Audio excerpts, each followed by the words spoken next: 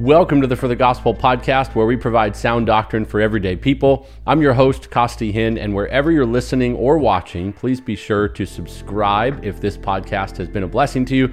And if you would be willing, leave a review on Apple Podcasts so that others can be encouraged to listen or watch. If you haven't already taken advantage of this podcast in video format, go to our YouTube channel, and for loads of free content or to support our ministry, you can go to forthegospel.org. Now, today I want to continue our mini-series looking at Easter in order to help you prepare your heart and your home for one of the most important moments on the Christian calendar. Last episode was how the world hijacks our Easter, and this episode is titled How to Maximize Your Easter. For the Christian, Easter is anchored to the resurrection of Jesus Christ. That is our focus. Now, you may get the Easter dress, you might wear a new Easter tie, you might have some Cadbury eggs, or you might put out your annual pastel-colored decor in the kitchen and the living room. But you know and I know there is a river of life flowing through our veins because of the resurrection. You and I both know as believers that we've been transferred from the kingdom of darkness into the kingdom of light because of the resurrection, and that no power in all of hell has power over the grave. We all live twice. We live once on earth, and then we all live eternally. Whether you live eternally in heaven or hell depends on whether or not you trust in Christ for salvation. And if you trust in Christ by faith for your salvation, because of the resurrection, your faith is not a dead faith, it is a living faith. Your faith in Jesus Christ means that you will live for all of eternity in the presence of our Lord and in heaven in His glory. So if you want to maximize your Easter this year, it starts by centering your heart and your mind on the purpose of Easter and the importance of the gospel, which all begins with a burning, deep affection for the Lord Jesus Christ. And so I want to ask you, do you love Him? Are you thankful for His death and resurrection? Do you believe in Him by faith? Are you living as a genuine disciple of Christ? And if your answer is yes to those questions, then Easter can only be about one thing for you. Not because of legalistic tradition or rules do we focus on Easter being about one thing, but because your heart and my heart have been set ablaze by a supernatural reality. And that reality is this: Christ was and is the Messiah. He was born to die, and He was raised to life for our salvation. That is what Easter is all about. Sinclair Ferguson, in one of my favorite Easter quotes, writes this: "Imagine for a moment the reaction of hell to the death of Christ. Jesus was bound with the bands of death. What celebration and joy! God was defeated. Vengeance was the devil's. But they reckoned without the wisdom of God. For Christ could not be held down by the bands of death. In fact, through death, He was paralyzing the one who had the power of death, and He was setting His people free. What seemed to be defeat was actually victory. The resurrection morning was hell's gloomiest day. Satan saw the wisdom of God and tasted defeat." Isn't that a powerful reminder? Satan saw the wisdom of God and tasted defeat. So to maximize your Easter this year, I want to give you some steps that you can take. And you can take these steps starting today. The first one is dinner time discussion. Dinner time discussion. If you're married or you have a family, use dinner time during this season for discussions about Easter and for special reading. Now, this doesn't have to be a 20-minute exposition and 4 hymns, including every verse of All Glory Be to Christ. I say that in jest. That is great if you want to do that and you don't mind eating cold food. But oftentimes, devotions or dinner time reading and discussion are simple times of short, clear reading, praying, discussing, asking, and teaching with parents and their children. Consider reading a book like R.C. Sproul's The Donkey Who Carried a King, or taking a shorter passage that represents significant events and then reading and explaining those passages to the family and asking your kids questions along the way that engage their mind and help them learn. All of these ways can be excellent avenues to creating emphasis around Easter at the dinner table. A sample breakdown. If you think, all right, I like that idea, Costi. What would you do though? Well, here's a simple breakdown. Let me give you 9 options. Number 1, you go John 12 to 19, and you break down the triumphal entry. Pretty short, pretty easy, just several verses. And the kids now understand what happened when Jesus entered Jerusalem. 2, John 13, 1 to 20, and break down the Last Supper. 3, John 13, 21 to 38, the betrayal of Jesus. That's actually the moment where Jesus predicts his betrayal. And then number 4, John 18, 1 to 11, and do the arrest of Jesus, and that's actually the fulfillment of what he predicted would happen. 5th, John 18, 12 to 27, we've got the denial of Jesus. 6th, John 18, 28 to 40, you've got the trials of Jesus. Explain to your family the injustice of it all, how it seemed as though man was having his way, and how it seemed as though this injustice would kind of get past God, and he was really missing it on saving his son here. Jesus was just going to go to the cross for no reason. He was being accused falsely. It was a mistrial, and all the while then explain to your family that's the sovereignty of God fulfilling his prophetic purposes. Jesus was going to go to the cross. 7th, John 19, 1 to 15, do the whipping or the flogging of Christ. 8, John 19, 16 to 42, break down the crucifixion of Christ. And 9th, John 20, the resurrection of Jesus. What I've given you just now took me about 5 minutes looking at my Bible, looking at the headers, looking at the verses and the sections, and I just found 9 sections that were short and easy and engaging. And what we could do is take those, and whether it's 9 different days in a row or 9 different moments with our families, we can walk them through what leads to the cross and the resurrection. Is it crazy for me to imagine that Christian fathers and mothers would guide their homes through 9 days or 9 different moments, 10 to 15 minutes in their daytime rhythm with their children to lay a foundation for eternal life? Perhaps you don't have a spouse or a family. Well, redeem the time. You actually are someone who enjoys less mess, less interruptions, and at least in our home, no spaghetti sauce stains on your Bible during the 9 days of Easter devotions. But friends, we put so much energy into sports and extracurriculars and our own little Netflix TV binge sessions. And I'm not down on you having set times for sports and for entertainment. We have our rhythms as well.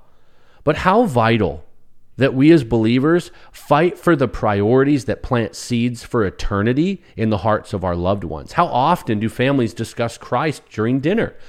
We don't lack for conversations, that's for sure. We may talk about sports, our day, our boss, our schoolwork, our school friends, and unfortunately, in a lot of American homes, we'll just sit and scroll our phones like robots going through the motions. But all of that only assumes we actually sit down at real dinner tables together at some point during the evening. Redeem the dinner table and discuss what matters most this Easter. And if you can't do dinner, do breakfast, do lunch, or bedtime. But find a way, make the time to have those Easter discussions and special times in the Word with your family. Second, a Christ-centered calendar. If you want to maximize Easter, a Christ-centered calendar. By now, it's more than likely that your church has announced its Good Friday services and its Easter services. And I want to question you for a moment. Are you up in the air on those? Or is it an inconvenient kind of either or for you as you think, well, if we go to Friday, then let's kind of skip Sunday because we've got a lot planned. Or, well, we have such a big Sunday plan. Let's just chill on Friday. If so, friend, you could be viewing Holy Week like a consumer and not a worshiper. Can I encourage you for a second? Go all in. Rally the family. Revolve around worship and focusing on the death and resurrection of Christ this Easter. Like the orbit of a solar system. Make your calendar orbit around Christ, not the other way around. Do you have a Christ-centered calendar this season? Third, maximize your Easter by sharing the gospel. Seems pretty obvious, but I think we need the reminder. Easter is going to provide numerous opportunities for you and I to share the gospel this year. From eating out at restaurants and sharing the gospel with your server to work conversations, neighborhood chats, plenty of text messages, and social media interactions. How can you weave in the gospel to all of those conversations? I would hope and imagine that your pastor is committed to preaching the cross during all church services this Easter. So in addition to you sharing the gospel, don't overlook the importance of invitations to church as well. And again, I'm not excusing you from sharing the gospel yourself, but I am reminding you that your pastor is here to partner with you in faithful gospel work. Expect us as pastors to do our job. And the church is a family gathering, and it is for believers, but we are a family gathering expecting guests.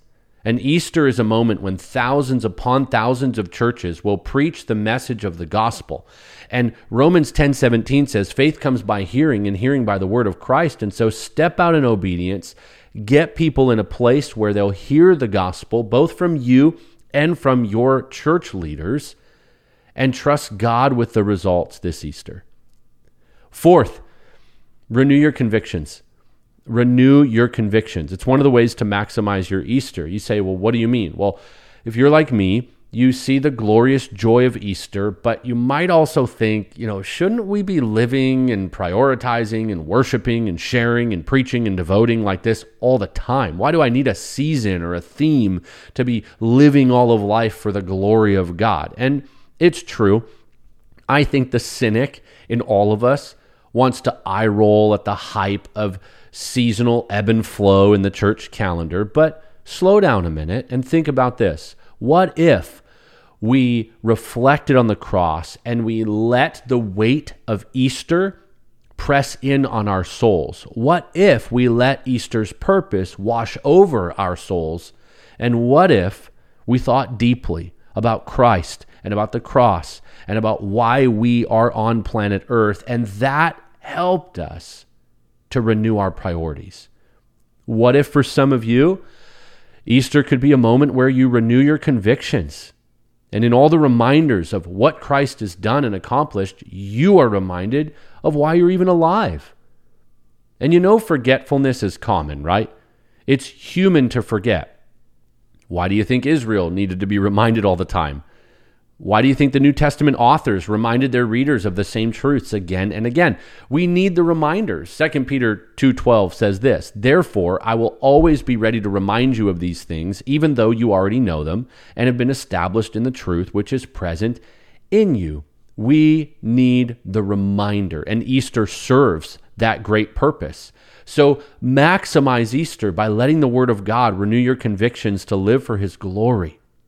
He died that you might live, and He rose again in power that you would live eternally in glory with Him. So, maximize your Easter by renewing your convictions. And lastly, maximize your Easter by keeping a balanced perspective. As a pastor, I'm all too familiar with the Easter crash, which occurs because we get hyped up on everything and then we hit a wall when it's over. And often churches contribute to this by having the fullest and biggest band, the best music, the most robust programming, a ton of action all over the campus, and pastors come out with their most enthusiastic sermon. Everybody wears their best outfits. Most people think, man, my pastor never dresses like that. It's Easter. And then the week after, it's like we all start acting like the B team with a draggy sermon, a wrinkled shirt, half asleep music teams, 60% drop in attendance, and the children's ministry says, just stick some Veggie Tales on for the kids. Now, obviously, I'm exaggerating with some hyperbole and a caricature there, but I think you get the point. Church, after Easter, better not be like the parking lot on Monday morning after the Super Bowl. Don't lose perspective.